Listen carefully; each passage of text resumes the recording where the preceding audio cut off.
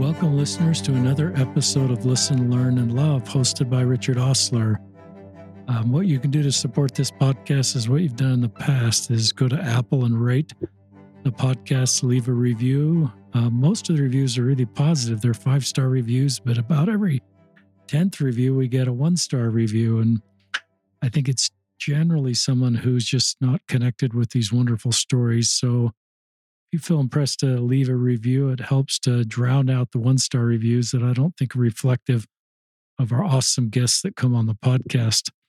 That's the way you can support the podcast. You can't donate to the podcast. You can just do what you're doing, listen and share it with others. And I'm so grateful for people that step forward and share their stories. And our guest on today's podcast is my new friend, Christina Judd. Welcome to the podcast, Christina. Thank you. So happy to be here. We're going to talk about Christina's new book. She's an LDS author. The name of the book is All We Can Do, A Fresh View of God, Ourselves, and the World. And a little bit about, we'll talk obviously more about the book. The book's available at Amazon. It came out in August of 2023. It's a book that's obviously supportive of the LDS Church. And we'll link and we'll put the link in the show notes. I probably said that. And just a little bit more about Christina. She lives in northern Utah. She's a married mother of 3. Her kids are from age 10 to 2, roughly. She's a returned missionary from McAllen, Texas, speaking Spanish. And you went to BYU, Idaho, and you've got a degree in kind of a few different areas. Why don't you tell people about because I didn't quite get that before we visited. Tell our listeners a little bit more about your degree at BYU, Idaho, and the focus of your education. Well, I was a senior in high school when Clay Aiken was jumping on a trampoline with a boy with Down syndrome.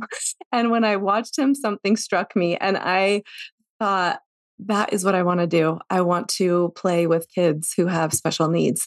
And so when I got to BYU, Idaho, I went in to speak with a counselor.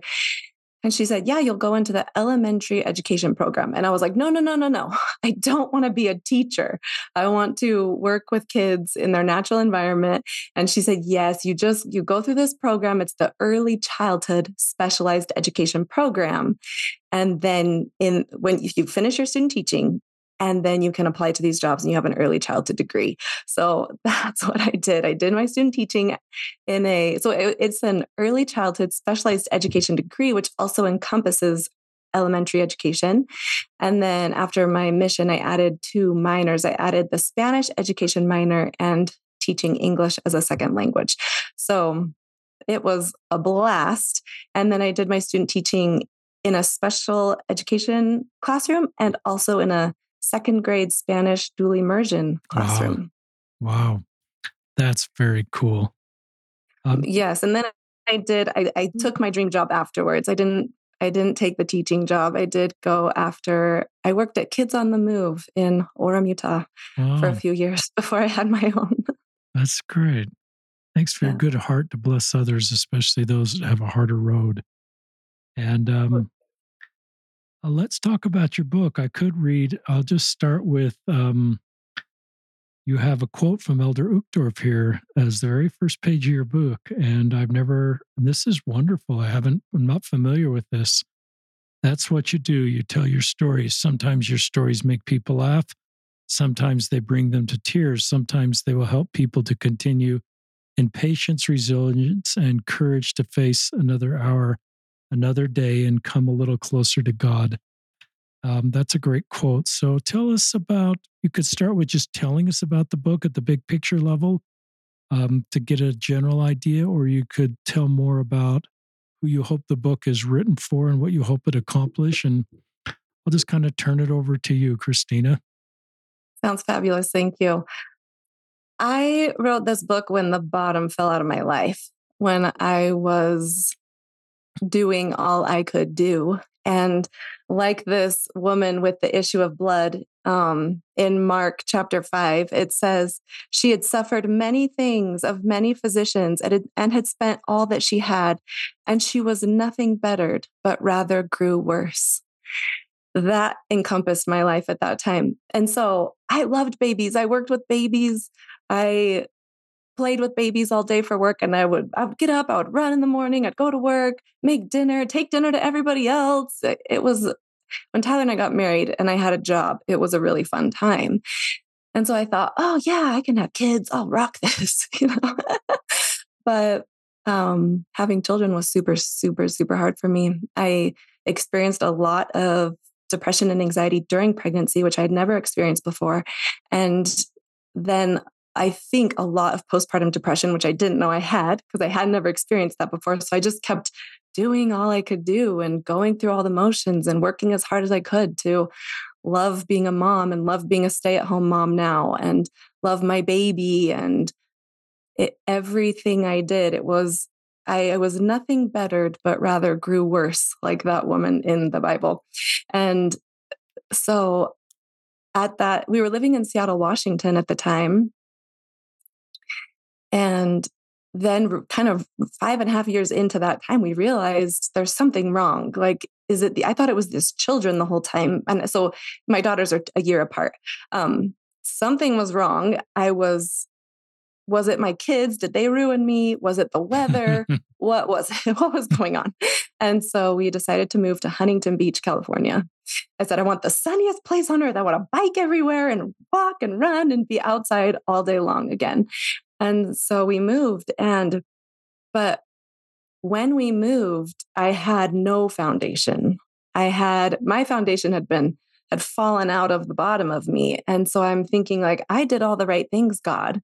How come you didn't heal me or didn't fix me or didn't change me? And I do go into more detail about what that looked like in the book, but I was so confused about this gospel that I knew was true and how obedience brings blessings and keeping commandments makes you happy and brings joy, when that wasn't the case for me. It didn't work all of a sudden.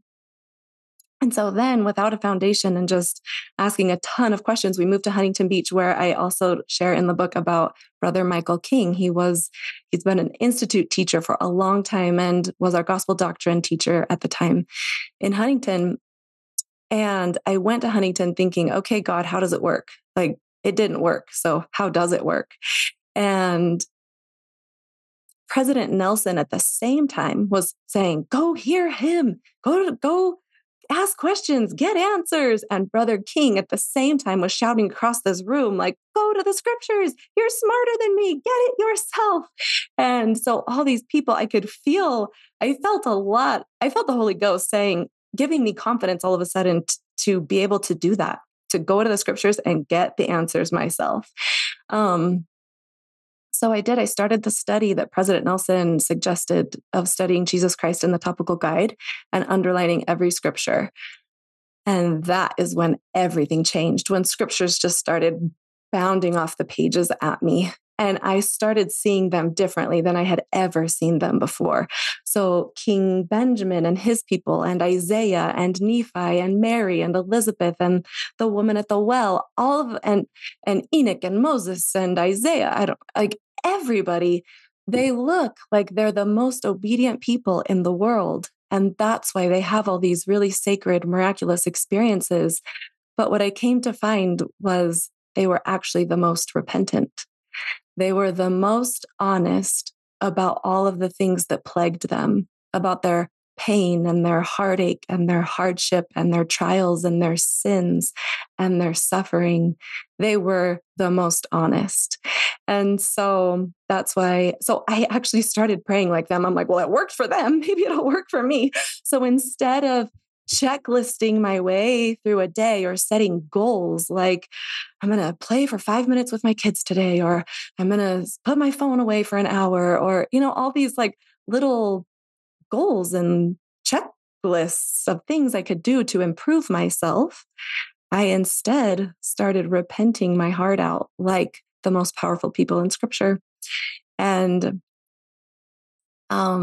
it worked. And I wrote a book about it, how to do it and why to do it and what happens and what goes wrong and how you will find yourself in the most beautiful place, a place you never imagined you could go. You're really brave to share, listeners, I don't know really anything about people's stories, and we don't spend a lot of time visiting ahead of time. And so when I hear a segment like this, my heart just kind of opens up and I go, wow, you are really brave. And there's probably a lot of other people walking the same road, and they need people that are walking this road to lead them out of it, with the stories that they're able to share. And here you've written a book and you're on a podcast, and but respect for being honest and just this. I create this visual imagery of, if I do everything right on this kind of checklist plan, then the bottom won't ever fall out. And I like that vocabulary. The bottom fell out. So you move thinking that would solve it. And Huntington Beach and Seattle are both awesome places.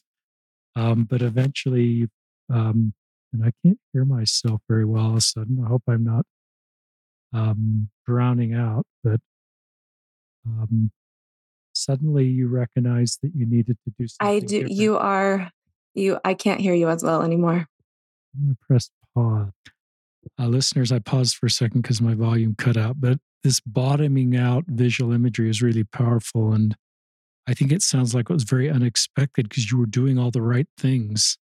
And then you wonder what this happened. And I love this line you said, I thought I could checklist my way through the day, or sort of end this bottoming out because of checklists. And that's a good thing. There's good things on that checklist, but you kind of change your paradigm by reading the scriptures and came to a different framework of how to move out of this space. So share more of your story.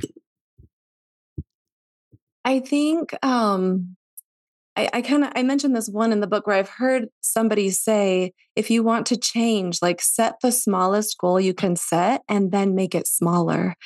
Like all of these ideas are really good ideas, but I still had spent my whole life trying to make myself different. I even share these stories in the book where back in college, I would try so hard, like go to study groups and hire tutors and try to get up early and set an alarm a million different ways. All these little hacks that we put in our to-do list to make our lives different and better. And I just reached a point where it wasn't working. It didn't work and it wasn't working. And I just was exhausted from trying. And so when I began reading the scriptures, it was actually King Benjamin's people who launched this whole parade. And they say, so the angel comes and teaches King Benjamin, and he gives this beautiful sermon lesson to King Benjamin all about Jesus Christ. He's going to be born. He's going to shed blood from every pore. Everyone will rebel against him. He's coming to save his people. He's going to suffer more than anyone can suffer. And he's going to be resurrected. And the law of Moses availeth nothing. Like the law avails you nothing. And Paul clarifies that when Paul says it actually leads to death and more debt. The law only gives us debt and death. So if I'm trying to obey my way through, it's actually impossible. It's impossible for me to get to heaven by law. And so King Benjamin goes on this beautiful lesson so the angel teaches King Benjamin, and then King Benjamin takes it and teaches his people. And the verse that I think encompasses repentance, this is what taught me repentance, is in chapter 4, verse 2. And it says, they had viewed themselves in their own carnal state, even less than the dust of the earth. And they cried aloud with one voice, saying, have mercy, apply the atoning blood of Christ. And then they ask for two blessings. They ask for forgiveness of their sins and for their hearts to be purified. And I was like, whoa, the Holy Ghost hit me. And I saw they did not change themselves. The Holy Ghost purified their hearts and changed them. And so that they had no more disposition to do evil, but to do good continually. They didn't make that happen to themselves by what they did. They learned about Jesus, they fell on their knees, and they pled for mercy, and he healed and changed them. So then I kept reading. I was shocked. My scriptures are written, marked up, and then I just keep going and going. And all of a sudden I see Isaiah, who's in the temple, and Jesus Christ appears to him. And Isaiah, who is the most quoted prophet and who Jesus Christ quotes more than he quotes any other prophet, the very first words out of Isaiah's mouth are, "Woe is unto me, for I am undone, for I am a man of unclean lips, and I dwell in the midst of a people of unclean lips." And I'm like, Isaiah, the most quoted prophet by Jesus Christ, is standing in front of Jesus Christ in the temple. And the only thing he can do is talk about his carnal state, his weakness, his unworthiness. And so that's just where it started. And then for the last 5 years, it has grown from there. And that is what is in the book. How we cannot change, heal, or perfect ourselves, no matter the goals that we set, but that Jesus Christ will do that for us as we just get honest about what hurts and about what is going wrong. This is really honest about what hurts and what's going on. In that first segment, just to come back to that first segment, Christina, you talked about as you were felt impressed to go to the scriptures because that's what President Nelson and your gospel doctrine teacher invites us to do, to hear him. You heard these stories, I think you said, of real, vulnerable, honest people and how that was part of their journey to get their foundation and get their perspective and move forward. But I love sort of this idea you've got to be honest about the realities of your life and honest to God and honest to yourself in a positive, healthy way. And that allows you to do better. But this idea of, it's fascinating because, what would it be like to be Isaiah, to be, quoted by the Savior? That's quite an honor. um, and to then be feeling like Isaiah feels. If Isaiah can feel that way, obviously we can all feel that way. And but then you help us understand, how we get out of that tough spot where we don't think we're worthy or we don't think we're enough. And so that's our doctrine, and you're teaching it in a very practical way. Keep sharing the stories and scripture insights and chapters from the book. So then I read, first I read King Benjamin and the people's account of what happened to them. And so once I realized that, oh my gosh, I don't change myself either. I don't heal myself and I don't change myself. So then I tried it. Okay, let me jump back for a minute. So in Alma chapter 32, Alma and Amulek are my heroes. I adore them. And this is like a dream team missionary companionship in my mind. And if anyone knows faith and repentance, Alma and Amulek know faith and repentance. And so generally as a population, we look at Alma chapter 32, all about faith and a seed. Plant the seed, do your work, do what you can do, keep doing it, and it will eventually work. Like, I think culturally, that's kind of how we see Alma 32, but I see it differently now. They are like, Jesus Christ is coming. He is the Savior. You will have tons of afflictions, but Jesus is coming, right? So it is about faith, but they are setting you up to hear chapter 33 and then to hear chapter 34. So you almost can't read these three chapters independently. I would suggest for anyone who wants to dive into this to read Alma 32, 33, 34, 33, 32, 33, 34, 33, 33. Like, go just read it like an accordion, because this is faith and repentance right here. So they are saying in chapter 32, awake, arouse your faculties, try the experiment. And I love this because faith and repentance is an experiment. It is an ultimate surrendering to Jesus Christ and to our worthless and fallen state almost, in a way that Jesus Christ can then come in and heal and strengthen and change us. So I love that they say it's an experiment, try the experiment. And they say it like 3 times. So then in chapter 33, they even give the promised blessing at the end of chapter 32. You're going to taste the fruit. It's going to be the most precious, delicious fruit you have ever tasted, white above all the white fruit. And if you will endure patience and long suffering and wait, the tree, Jesus Christ, will bring forth fruit unto you. So they are setting you up. It's going to look different than you think, but just try it. It's going to work.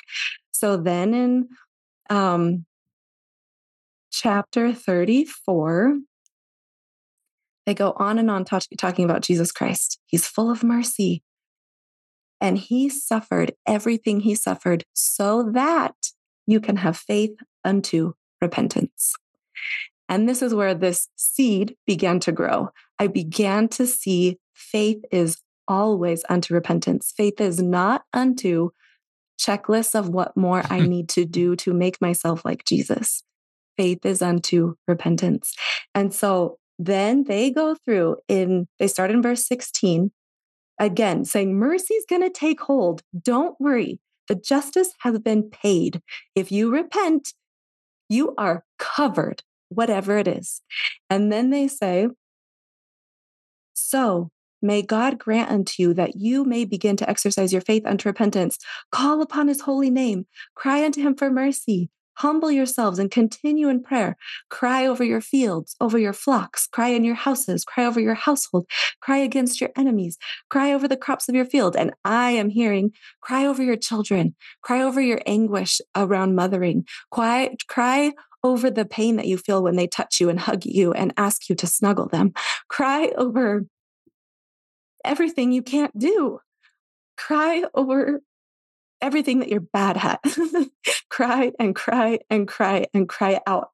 And so with Isaiah, with King Benjamin and his people, and with Alma and Amulek, I saw faith and I saw Jesus and I saw faith and repentance. And so I began praying like they prayed and doing what they said to do. And that is when everything got turned right side up, when Jesus Christ himself became my sure foundation. And now he is building from there. It's really powerful. No one's ever talked about Alma 32, 33, 34 in the context of all of those three chapters and how they relate to each other. And I love this idea that Jesus is our foundation and that's our rock. And we certainly teach that and believe that. But sometimes the work you're doing to help us understand that is really helpful.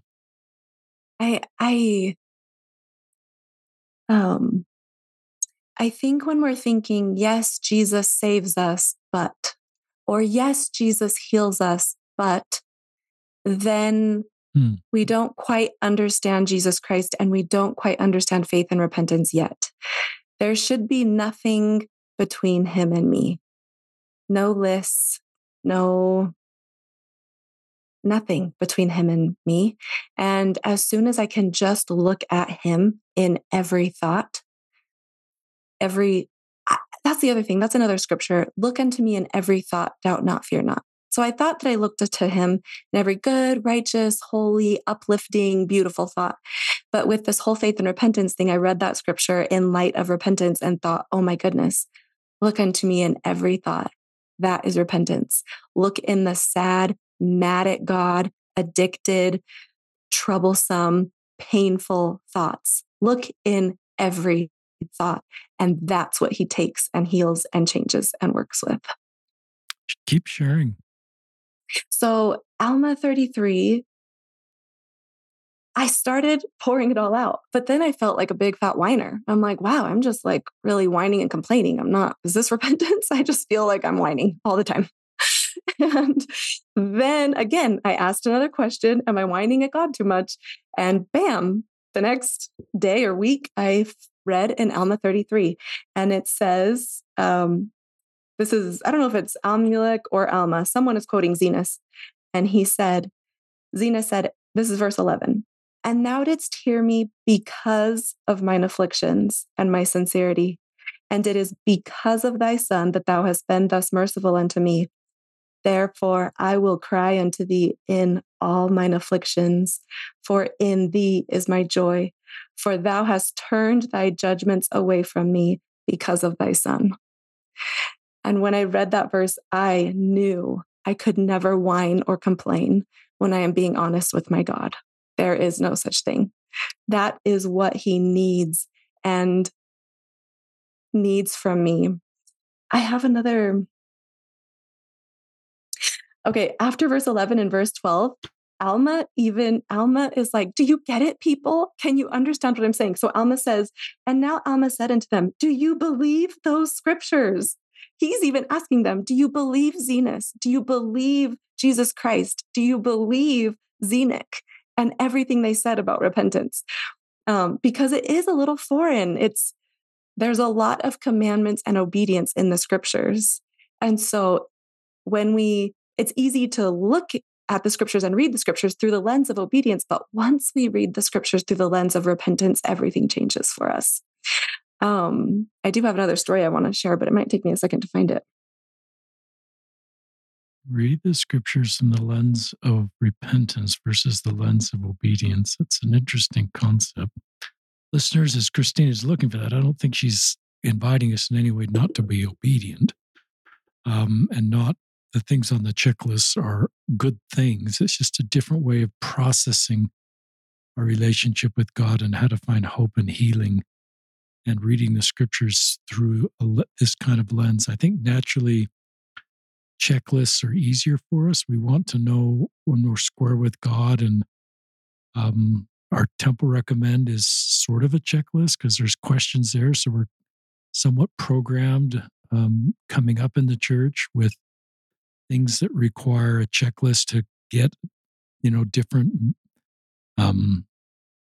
milestones as we move up. And I think those are all good, but it may create a way of seeing that as checklists, seeing this is how I do my relationship with God and how I do working through hard things. And so it's kind of like a higher, holier law. It's like, I'm making this up on the fly, Christina. This is your podcast. It's kind of like going from the law of Moses, of the Old Testament, which is a good law, to a higher, holier way that Christine is inviting us, and what President Nelson's inviting us, and what the scripture is inviting us. And maybe our younger selves need a checklist, and that's the best we can do. But our older selves, especially going through what you've gone through, we recognize we need a different model going forward that's more sustainable, so our bottom don't drop out, or whatever language you used earlier. So back to you, Christina. Yeah, I think that's exactly right. We start off with these rules and boundaries to keep us safe. Right? My 2-year-old has a lot of those. But then we mature out of them. And as we mature out of them, we begin to rivet our focus on Jesus Christ. And to rivet means my eyes never come off of him. In every good and bad thing that I do, think, feel, and say, I am directing it to him so that he can then change me. I think there's a quote, I think it's Bruce R. McConkie, but I could have that wrong, who says, the doctrine of the atonement is the most important, but the least understood of our doctrine. And I don't know if he continued this phrase or if it was just my professor in college, but the next line that follows that in my mind is, because we don't understand the doctrine of the fall. And so the doctrine of the fall is that I was born and now I am always falling. All day long, I am falling. And this is where I think we can understand Jesus Christ better when we understand what our problems actually are. There is no amount of obedience I can do to keep myself from falling.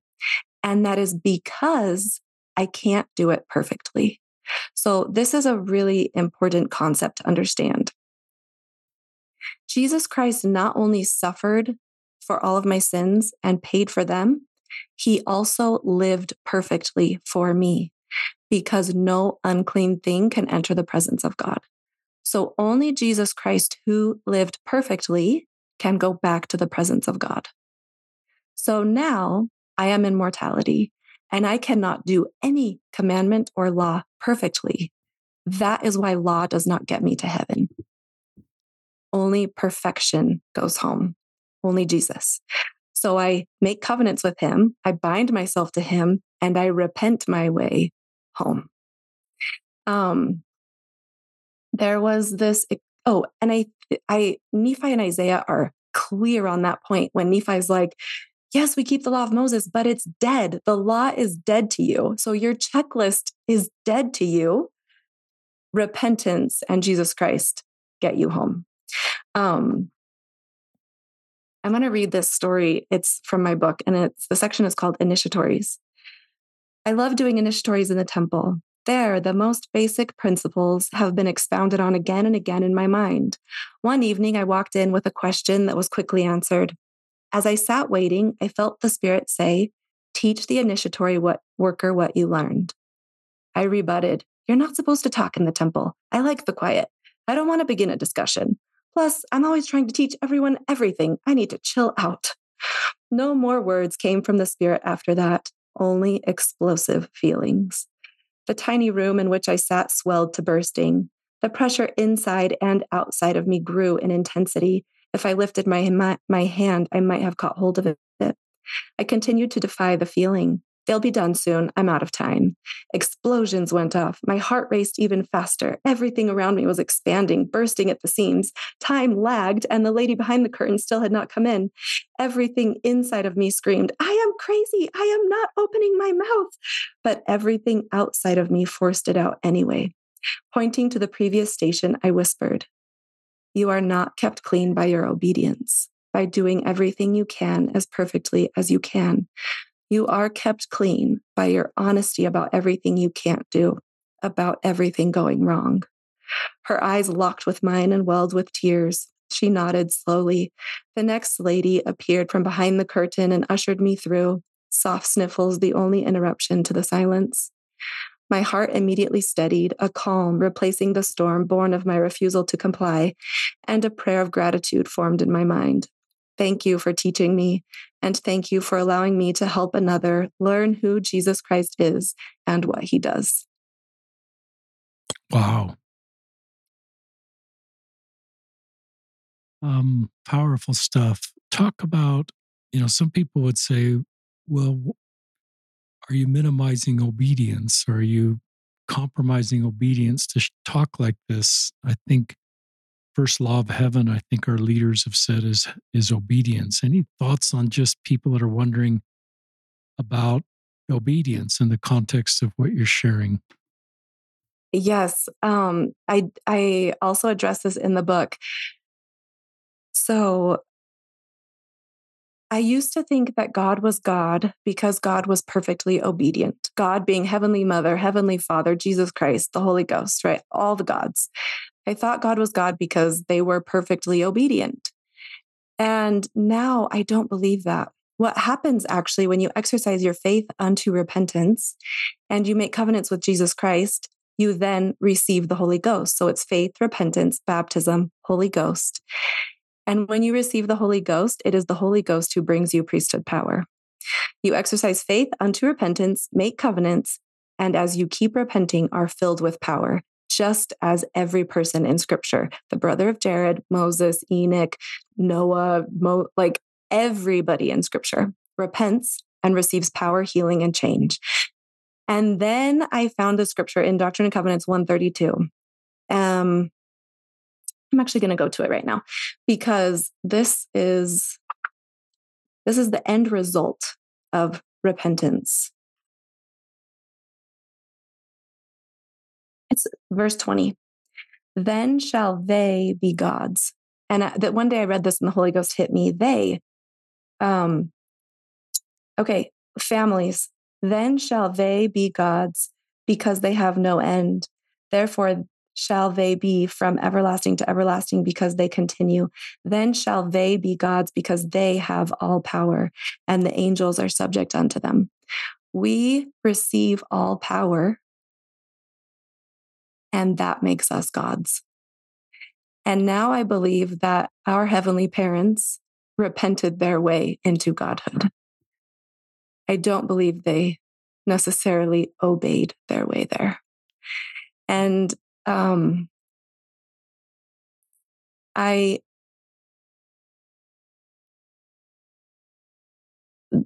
I have a lot of thoughts in my brain right now that I don't know if I can share. I can't share all of them. I can't answer the question fully right now.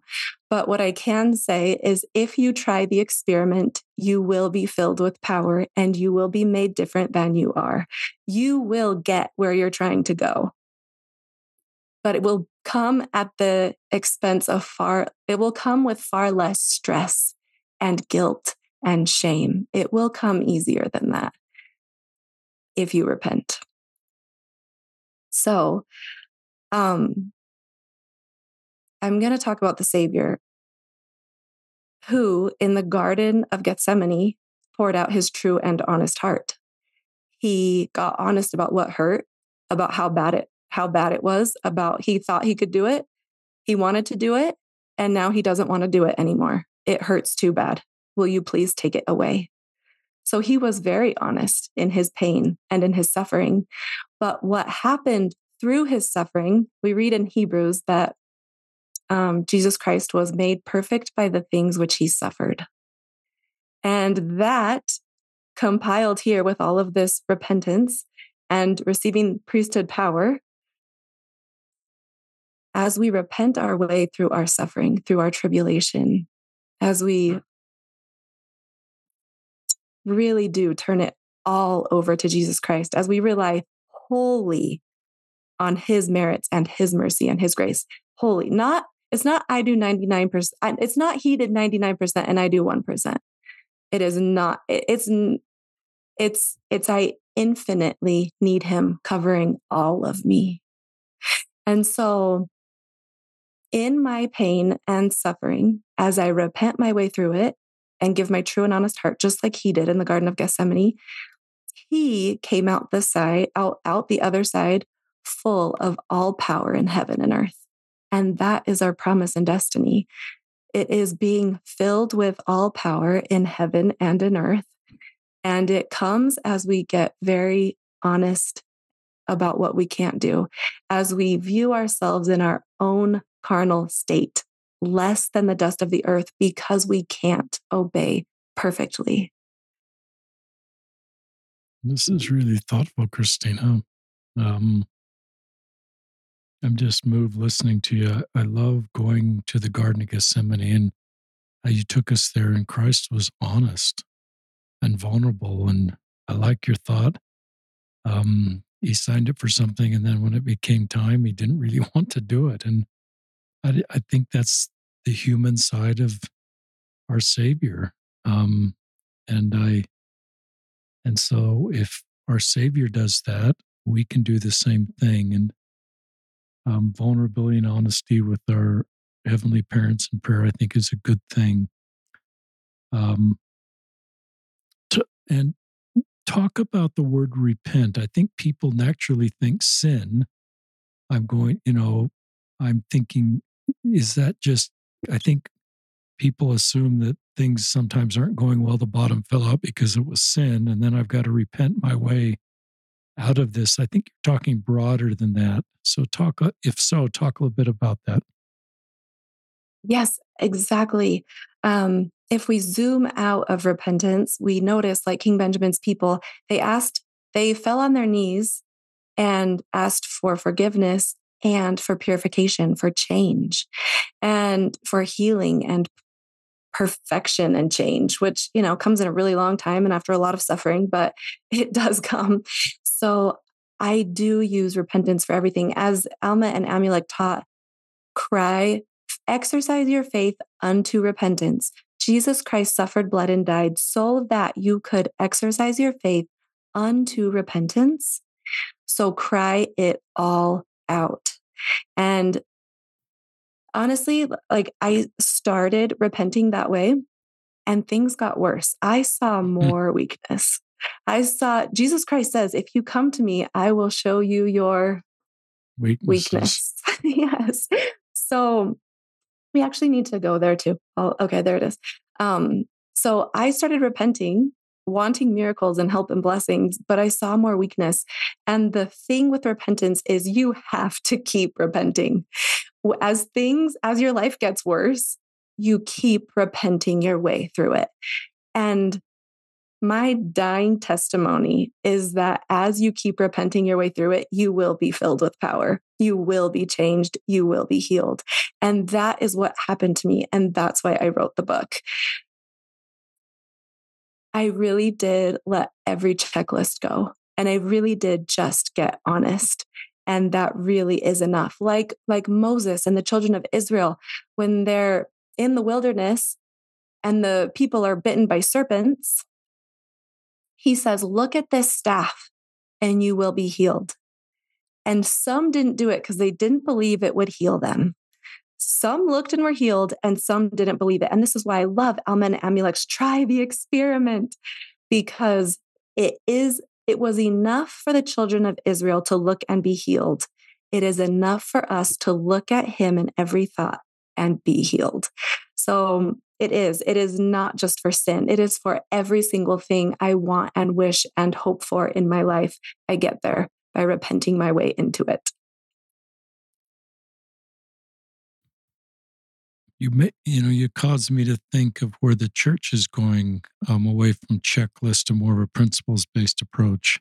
Yes. I think of home teaching and visiting teaching, which was kind of a checklist. And obviously, checklists work. People got visited and lives got changed. So it's not like it was a bad program, but I think our leaders want to take us to a higher, holier way and introduce ministering, which is not a checklist program. It's sort of like you've got to get involved in people's lives and make a difference. And it has the ability, if implemented correctly in the church, is to move people's lives in a more dramatic way. I think of Strength for Youth, that was sort of a checklist program. We've even at times had our leaders say, well, one earring might be okay, two may not. And I think we're trying to, in a worldwide church with different cultural norms, I think we're trying to get away from checklists in the Strength of Youth. We're not getting away from commandment keeping, but we're trying to teach the principle behind the checklist and move our people to a better way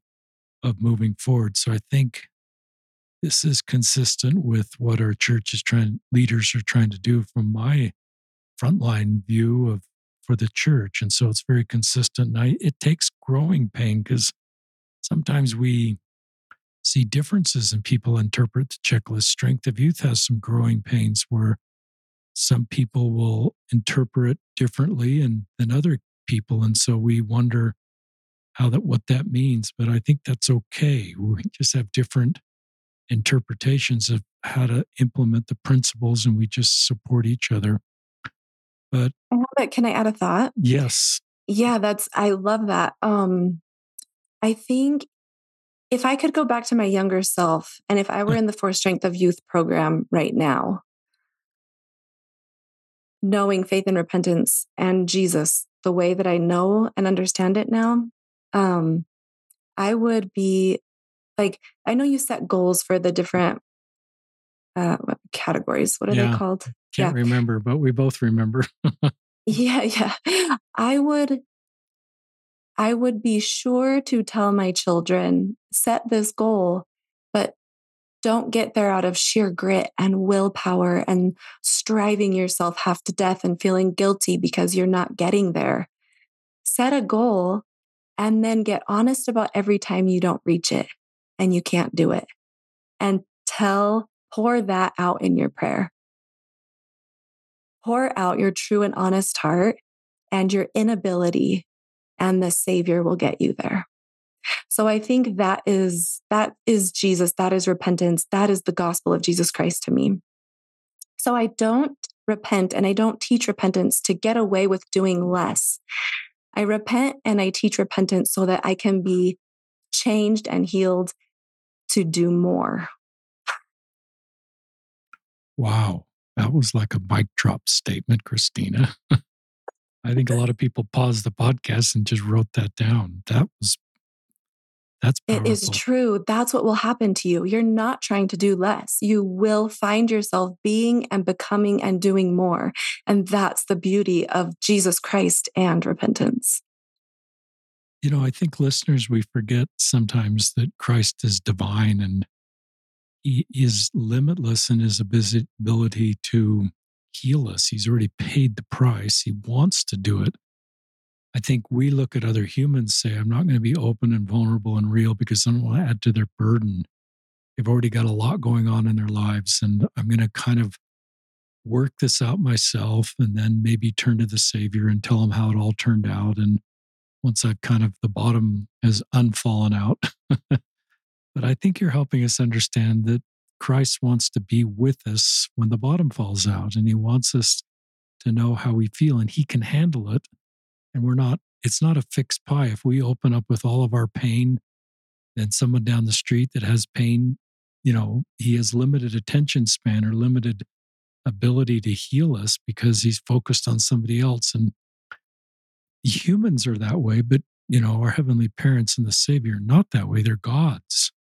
And there's those omni things. There's three of them, and I can't remember them, but all powerful, and so they're limitless in their ability to be present for each of us. And Christ has already paid the price to be present with our pain and to help heal us in our pain. So there's this Puritan culture thing that I'll kind of work it out.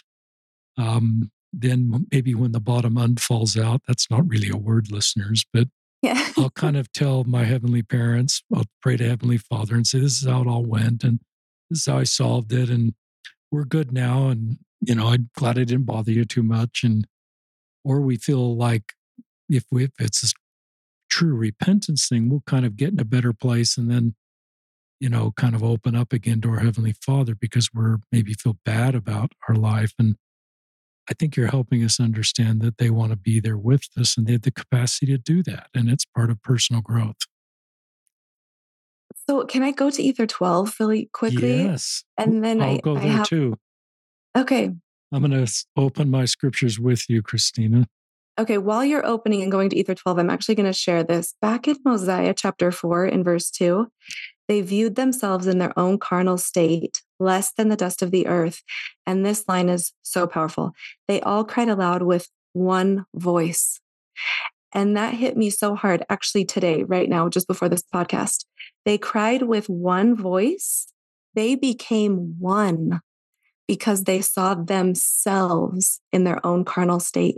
They were no longer othering. They were no longer saying it's their fault because of this and that and that. Nobody was looking outward at other people and their weaknesses. They saw their own worthless and carnal state, and that made them one. Well, I've got a lot of red lines under Ether 12. Oh, I love what you just shared. I'm curious what you're going to share out of Ether 12 now. Okay. If you're ready Ether to go 12, there. we're in verse 27. If men come unto me, I will show unto them their weakness. So it is tricky. Do I believe in Jesus Christ enough to give him all of me, to give him all the bad and all the unclean and all the weak and all the hurting? Do I have that much faith? So if men come unto me, I'll show unto them their weakness. I give men weakness that they may be humble. My grace is sufficient. There's nothing you can tell me I haven't paid for or covered or suffered. I've already done and seen it all. Doesn't matter what you've done. Bring it to me. I like this analogy of get it out of the dark, secretive places of our hearts and bring it to the light, bring it to Jesus, because light heals it. If they humble themselves and have faith unto repentance, then will I, Jesus Christ, make weak things become strong unto them. I don't strengthen my weaknesses. He does. I repent my way through them. He makes them strong. And then in verse 37, this is my favorite. He says in the middle of verse 37, because thou hast seen thy weakness, thou shalt be made strong. The gospel really is this easy. What am I bad at? What can I not do? What am I struggling with? Can I see it and can I verbalize it to those who need to know and to God? Because then it will be healed. And then he goes even farther. I'm going to make it strong, even unto the sitting down in the place which I've prepared in the mansions of my Father. If you will see your weakness, see yourself in your own carnal state, see your disobedience, see your unworthiness, see your pain and heartache, and get it out and give it to me. I will bring you home to the mansions of my Father. Wow. It's the message is everyone can do it. Everyone can eventually get honest.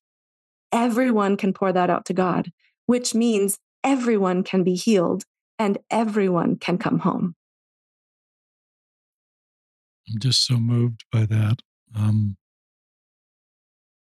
I've written one of the things I've written down, listeners listening to Christina, is this is something I used to teach in young men's was, you've got to tie your self-worth into things that you control and not things you can't control, like marital status or looks or followers on social media or income. And you have to get your self-worth tied into things you control. And number one is your relationship with the Savior, and He needs to be your rock, and you can completely control that.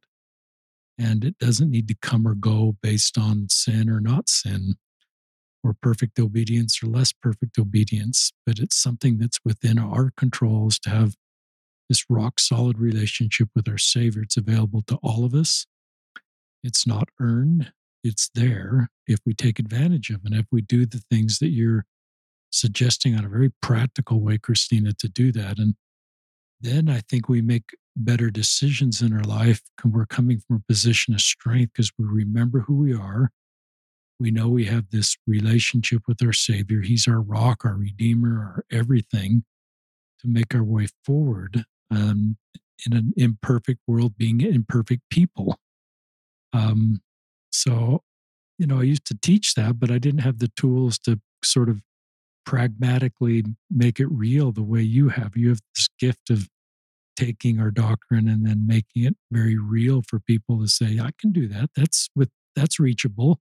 Christina's not creating more like I've got to chase a new thing because I'm overwhelmed chasing my obedience checklist. This is like maybe really helpful. More thoughts you'd like to share? We've got about 8 minutes. We're going to keep this at the Yeah, hour mark. great.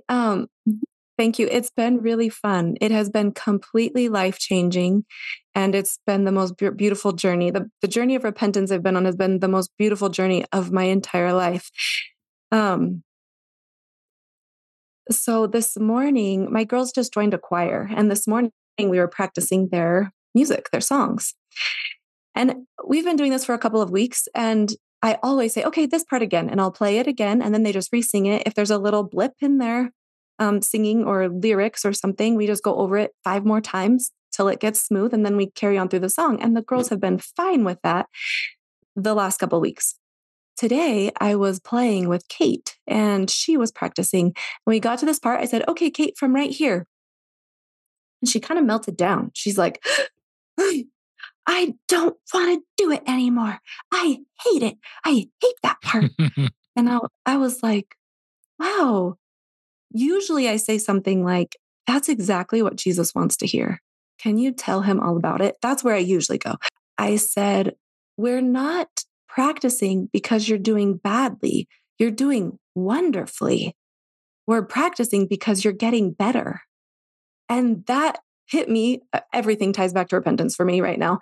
But I'm like, that's God. He wants us to expose our weaknesses, not because we're bad, not because we're going wrong, and not because we're terrible. It's because He's making us better. So get it all out. Let the weakness come out. Don't be so afraid of it or guilt ridden because of it or dejected because of it. Just keep pouring it out because that's how He makes it better. I love that example. The that was so positive. I love things that are positive. That was such a thought. Keep sharing. Anything else you'd like to share before we sign off? Yes. I end my book with this paragraph. Well,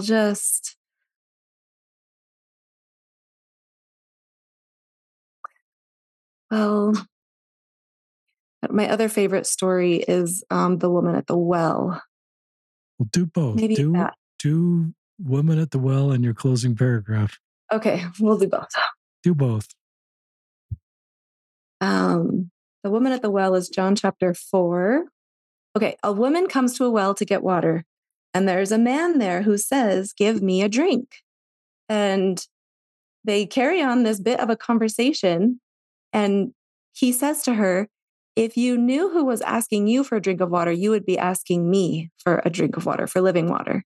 And she says, "What do you mean, living water?" He says, "I'll give you living water. You'll never thirst, and it will give you everlasting life." And she says, "Okay, I'll take that water. Give me that water." And this, I call it the magic words. He says, "Go get your husband." And what's the deal with the woman at the well?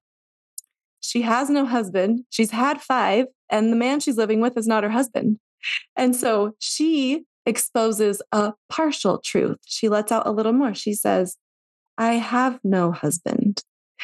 And he says, "You're right. You've had 5. And the man you're living with is not your husband." He keeps going straight to the problem. And he's not mad. He's not angry. He's not condemning her. He's not making her feel bad. She's consumed with love right now. It's God. He is love. And so that story encompasses repentance. He's not scared of it. He's not disappointed in us. He's not shaming us.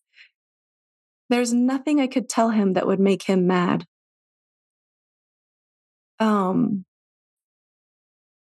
He just needs to know everything that's going on, because that's how he makes it better.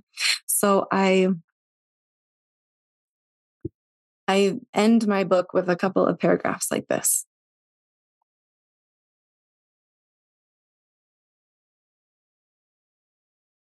The end. Well, I'm not gonna give the spoiler away. I'm not gonna tell the end, but I am going to say this ends with Enoch, with the city of Enoch. And I do say the city of Enoch's miracle is our destiny, and we get there by repenting. And so the end of the book is very good if anybody gets there. So this is how I end. What might happen if, when someone approached their church leader bearing the things of their soul, that leader preached not but repentance and said, "We've got this. Jesus has you. Look at him in every thought. The scary ones, the impure ones, the sad ones, the addicted ones, the ones you don't like and wish you didn't have. Look when it's hard. Look when you don't want to. Look when you are confused, angry, sad, and ashamed. Pour out your honest heart, your true feelings. Don't bury anything. He has already beat this, already won. And every time you tell him everything you think and feel, he will send you the power to win, too. You are graven on the palms of his hands and feet and side, and he will not let go. Jesus will fight this battle. Look and don't stop looking. The miracle will come." Wow. I'm so moved, Christina. I'm so glad you reached out. So glad our listeners connect with you. And I don't think you're at the finish line talking and writing in our faith community. I don't want to put pressure on you, but your voice is really needed. It's very helpful. It's very thoughtful. It feels very doctrinally sound to me. And I just sense more of our younger members are drawn to a higher, holier way and looking for this kind of content to move forward as a Latter-day Saint and to heal and bring hope. We share this quote quite a bit, listeners, but it's Henry Noren, the wounded healer. A minister's service will not be perceived as authentic unless it comes from heart wounded by the suffering about which he speaks. The great illusion of leadership is to think others can be led of a desert by someone who's never been there. And you're a wounded healer. You talk about the bottom dropping out in an honest way, and there's purpose in that. You have a perspective now to write a book like this and talk like this because it's coming from a first person experience. And listeners, I think we're all the wounded healers. And as we follow the example of Christina, be honest with our Heavenly Father and the Savior about our woundedness, the reality of our lives, be vulnerable and honest, I think that allows us to move forward and grow and see purpose in our challenges and be able to get to a place where the bottom has no longer dropped out, whatever that is called. The bottom's there. So, Christina, thank you. You're just remarkable. And listeners will link to this book. It's not a complicated read. It's not like thousands of pages. It's 100 pages. And I think you could read it. I'm not dismissing the importance of the book by saying it's a short book, but you may be overwhelmed with, I've got another book to read, but you may be able to plow through this in a reasonable time and share it with others that are just looking for a personal story of how to move forward. And this is so helpful. So, Christina, Judd, great job. Thank you so much. I so appreciate it. And so, Richard and Christina signing off on another episode of Listen, Learn, and Love.